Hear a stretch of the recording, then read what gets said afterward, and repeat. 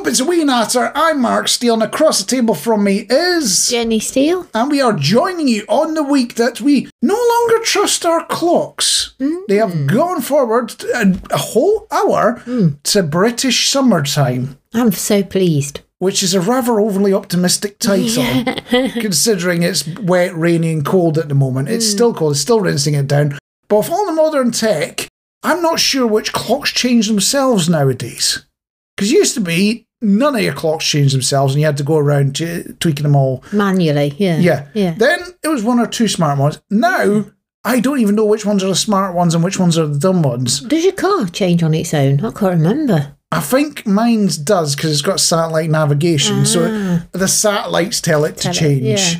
But I'm not 100%. That's the problem with this high-tech world. Though I am impressed at how quickly they change Stonehenge each year.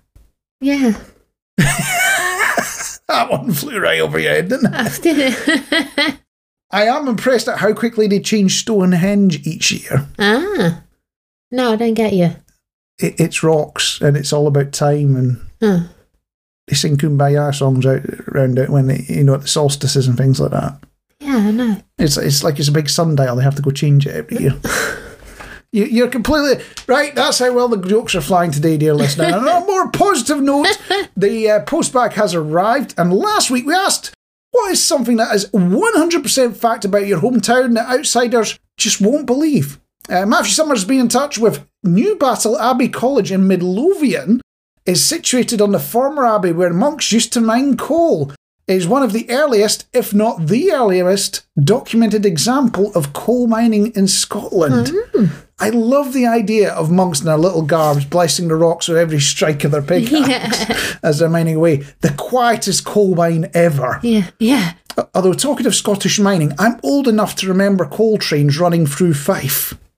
It's been a long time since that happened, I'll tell you that nowadays. Age has also been in touch to show off. Apparently, Canberra is the single best place in the entire world to observe the Milky Way. Apparently, even NASA used Mount Stromlo Observatory. Wow. Has Age been?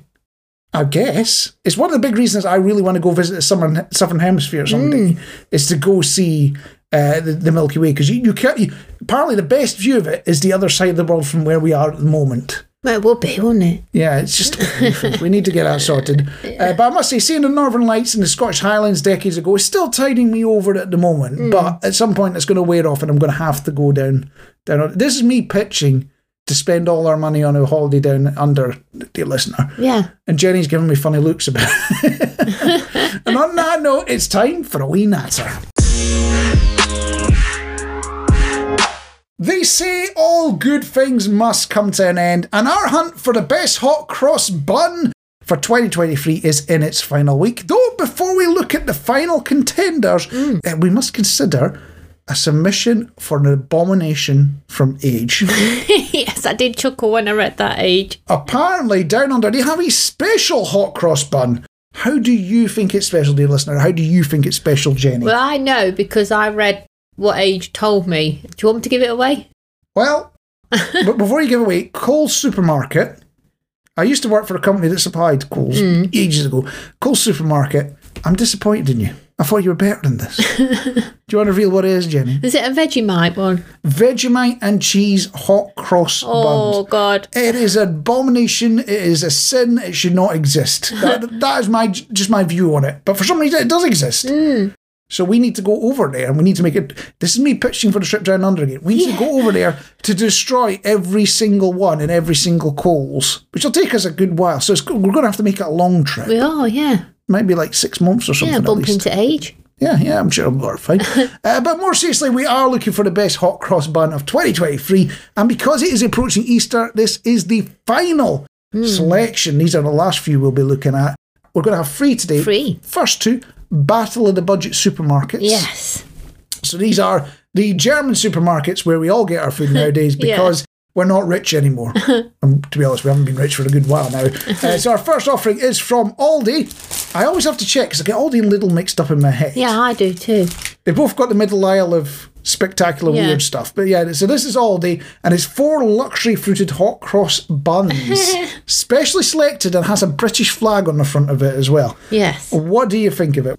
Tell us what you see. They don't look any different from the others we've tested so far. You can smell the fruit as I took them out of the packet. So we've toasted them as norm. So I'll have a bit of a bite now. I'm not getting much fruit flavouring out of this one. So how are you going to rate it then? So you're saying there's not a lot of fruit? No. How are you going to rate it on your list? I'm still going with the Co-op as last.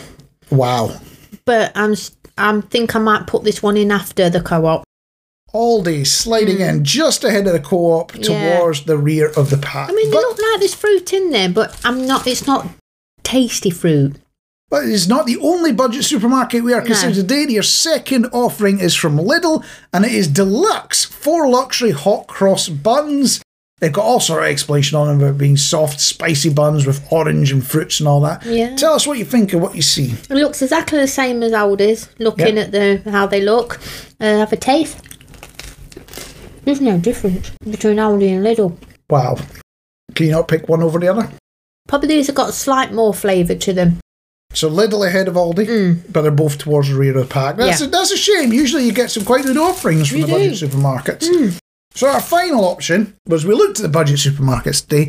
So our final contender is very much the other end of the spectrum. We are going to Waitrose and Partners. Yes. Although from what I hear in the news, that might not be for much longer. 4 richly fruited hot cross buns. Tell us what you see and tell us what you think. Well, I travelled 20 miles on the bus just to pick a pack of these up, so I'm hoping they're going to be good. Although, to be fair, you make 20 miles on the bus sound like this big ordeal. At the moment, it's £2 to go as far as you like on the bus. Yeah, so it's quite good, actually. It's probably cheaper than parking for some of the other ones. Yeah. So, yeah, anyway, you spent your £2 going to... I spent my £2. So they look smaller than the other two that we've tried. They don't look that much different, if I'm honest with you, apart from, say, from the size. Got plenty of fruit in as you cut them open, so let's just have a look and see what they taste like. I'm not actually tasting anything wow about them. Okay. To be honest. I would place them ahead of the ones you were just doing. I would. Yeah. So where on your list are you going to put them? I'd probably put these in 3rd place. So behind Morrison's, ahead of Tesco? Yes. So what that does for the listings, we have in 8th place, Co-op Irresistible. And all the rest of it. They're obviously not that irresistible. In our humble opinion, in a joint 7, Lidl and Aldi, 6 M&S, 5 Asda, 4 Tesco, 3 Waitrose, 2 Morrison's, which means number 1 hot cross bun for 2023 is Sainsbury's Taste the Difference. Woohoo, and you can taste the difference. And that is it. That is our top hot cross bun for 2023. Tune in for the next episode of A Wee Natter, where we start comparing weight loss plans. I'm afraid I've got some bad news for you, Jenny. Oh, what now? Nitrous oxide, better known as laughing gas, it's going to be banned, apparently. I have that in my car sometimes when I want to show off at the traffic lights. Yeah, I'm not worried about you doing bottles of it, like the kids are doing. But I'm worried about the use of it in your car.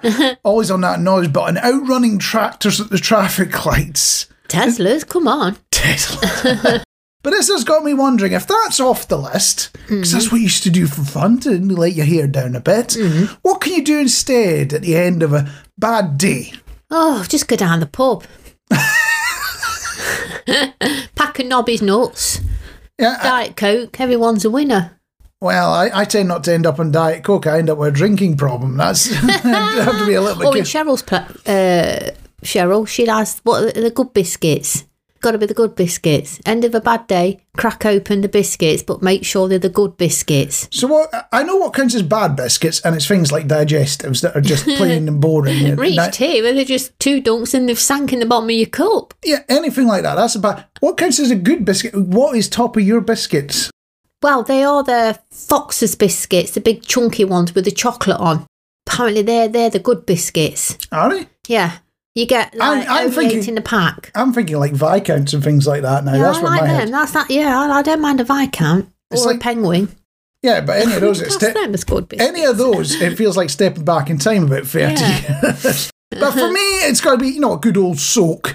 But that's quite expensive nowadays. It's sheer cost of heating the water. And it becomes a feedback loop because you then get your bill at the end of the month, which makes you sad. To make yourself not so sad, you go and have a nice long soak, which then makes your heating bill vicious circle. It's a vicious cycle. So I'm going to open this up to you, dear listener. What can you do at the end of a bad day to make it better? A couple of ways to get in touch, at Solid Radio UK or at Solid City on the socials. Or if you're listening on Spotify, there's a little pop-up that has appeared. You can tap on it, stick your answer in, and we will share your secrets in the next episode.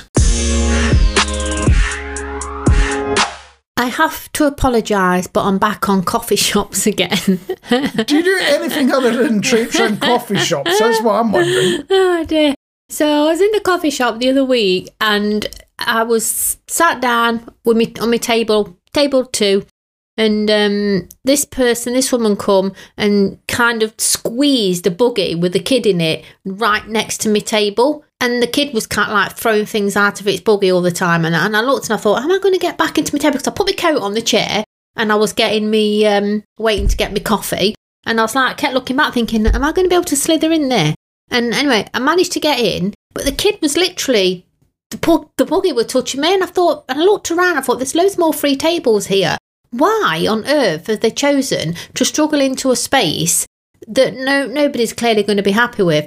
And I was having a chat to one of my friends about this on Faces, and we find that I did move in the end. I just got up and moved to another table, and she said that she would do the same. And it got us onto a bit of a conversation about things like car parks and buses. Mm-hmm. So in a car park, I said I could park anywhere in a car park at the back where there's nobody there. I'd come back from shopping and I could guarantee somebody's parked on my door handle, even though there's loads of spaces around. And then again on a bus, somebody will sit next to you on a bus when there's loads of free spaces. So on the car parking thing, I think it's a skill issue. It's people can't park without having some sort of reference to work from. Do you know what I do? You know, now you said that, because we were chatting about this, right? And I said what I like to do, and this I love this because this makes me feel good, but it makes me sound evil. You know, when they're just deciding to back up and do reverse park and they've got your car in the eye, let them start the manoeuvre or drive off. I love it. Their faces, they're so shocked. I just wait for them to start that manoeuvre and I've gone, man. Even if it's just into another bay, I've just driven off. That makes me feel so good, because otherwise I'm thinking, where's all these spaces? Why do you not use them? Because they need to see another car to work from. They shouldn't be driving. On the buses and on the trains, when people choose to sit next to you when there's loads of empty seats, the best way to deal with that is just to be like me, a big chubby lad, or laddie in your case, and just fill the space out to the point that they won't want to sit next to you because they'll be squeezed into the next seat. What you could do now is cough and sneeze. Nobody will want to sit next to you, then they think you got COVID. Or what you do is you leave the empty seat next to you, and as they walk down the aisle, it's eye contact and pat the seat. You wouldn't say if somebody did that with you. That's a good idea, yeah. I don't know, my luck, I probably will get the weirdo that decides to take me up on it. Yeah, I would do it just to spite people, yeah. Have you been watching the latest David Attenborough stuff on the BBC? I'm asking you, dear listener, and you, Jenny, as well. Yeah, I think I saw a bit of it, but they always have things where they start scrapping each other. I don't like that, so I have to turn off. Well, I've been watching it. I don't mind that so much because, it's nature, it's what's happened. And, with television and things, you've got to expect a bit of drama. It'd be really boring if all you were doing was watching, like, a cow eat grass all for an hour. I like it when they're all friendly and they're all doing they're just keeping themselves to themselves. And next minute some wolf comes in and grabs their fawn. I don't like that. No, well, fair enough. It's each to their own. But I do have a couple of issues with the programme, and it's not that. Firstly, the programme's in Ultra HD. Ultra HD. It's too much.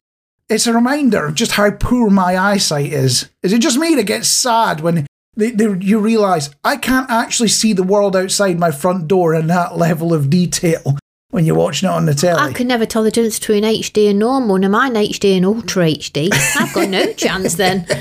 And my second issue was in the latest episode, which was showing a small critter in the grasslands, which is not one we've had scurrying through the garden, but it was one I'm familiar with, mainly as a gift from Sutika. Oh. Voles. Yeah, you've seen a few of those delivered as gifts, haven't you? Yeah. But that's not the bit I'm upset by. It turns out that cats are better than owls. The owl had no chance of a snack from what I saw. Wow. But genuinely, the series has been full of all sorts of inspirational stuff. And it's got me wanting to make, me and you, and on behalf of you, dear listener, our own nature documentary. I'll admit, I know nothing about wildlife. Do you know anything about wildlife? Well, I know the different types of bird song. Is that good? That's not good for filming it. But I suppose. the question that comes to my mind is, how hard can it be? We see if we can get some of those flying dogs on film, that, and some foxes raiding the bins as well, yeah. Plus some cats singing the songs of our people at 3 a.m. What do you think, dear listener? Would you like to see a Solid Radio Natural History Department documentary put together out of the bits we managed to film hanging around our front door? I think that's a good idea. I might have to actually follow through and do it now. I've got a problem with my phone. What have you done to it? I'm having problems actually opening the phone up, and the reason being is I like to, if there's a piece of tech comes out, I like to use it, and it's boring now putting your PIN and your password into your phone, into it to get to your phone. So I like to have face recognition, because basically I always forget my passwords. So a lot of things now I do face recognition, but I've been poorly. I've had something that I can't pronounce, blepiitis I think it is. So basically it's irritation in the eyes, they feel gritty, and I'm not allowed to wear any eye makeup until it fixes itself. So guess what's happening? My phone's not recognising my face anymore because I've got no eye makeup on. Can you believe that? Hang on a minute. I think this is a little bit of a security loophole you found. Yeah. So it's not recognising you because you haven't got any eye makeup on. But if I put your eye makeup on, so I did it the same way you did it, do you think it would recognise me as you? I'll have to try that. I might put some makeup on you when you're asleep. Well, it wouldn't be the strangest way I've woken up. Bit of a weird question, but if you were to get a tattoo, and this is for you, dear listener, you, Jenny, as well, what would it be? Maybe a tattoo of Sooty. Should you get a picture of your cat? Yeah. That's quite a detailed tattoo you'd be going for there, or would you be getting like a little cartoon type one? No, maybe the detail one, but would I want to offend her because her whiskers are going grey now, bless her. So would I just keep the whiskers black, or would I actually put grey whiskers on the tattoo? It might upset her. This isn't the level of detail I've ever had to consider about tattoos. For me, it'd have to be reminders to myself, like get milk or you're an idiot or whatever. Both of them would be very useful written on my arm. But would you ever consider getting your club card tattooed on your arm? Would it work? Would the barcode work when you go and scan it? It would definitely be useful. And there was a chap that did exactly that. You know, how they've got this QR code on the back of them nowadays. What if you lose your card and you have to have a new card with a new number? Do you have to get a new tattoo? Well, I guess he has to get it changed and the second one tattooed on or something like that. But yes, he had the QR code from the back of his club card tattooed onto his arm. How much do you think he's earned in points after getting the tattoo? Half of me wants to say he's earned loads because obviously he's always on him. But I'm going to say hardly any because he keeps forgetting to scan his arm. £18. Oh, well, that's not too bad. Probably cost him more for the tattoo than he's earned club card points. And it'll only get worse if the last email I saw from Money Saving Expert is anything to go by. And on that note, we are now offering a wee Natter tattoos, dear listener. A limited edition and consists of a picture of a mince pie and mine and Jenny's gobs about to eat them. It totally won't be one of those things that only gets valued at 20p on Antiques Roadshow in 30 years' time.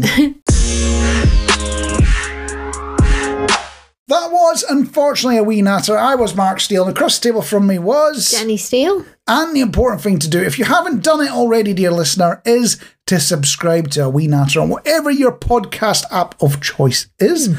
But if you prefer a bit more variety, and even some music in there as well, go on to Spotify and search for Solid Radio. You will see not one, but two purple mountains. And you will get some country music and interviews with cats and all sorts of weird and wonderful things in line with what we do here as well.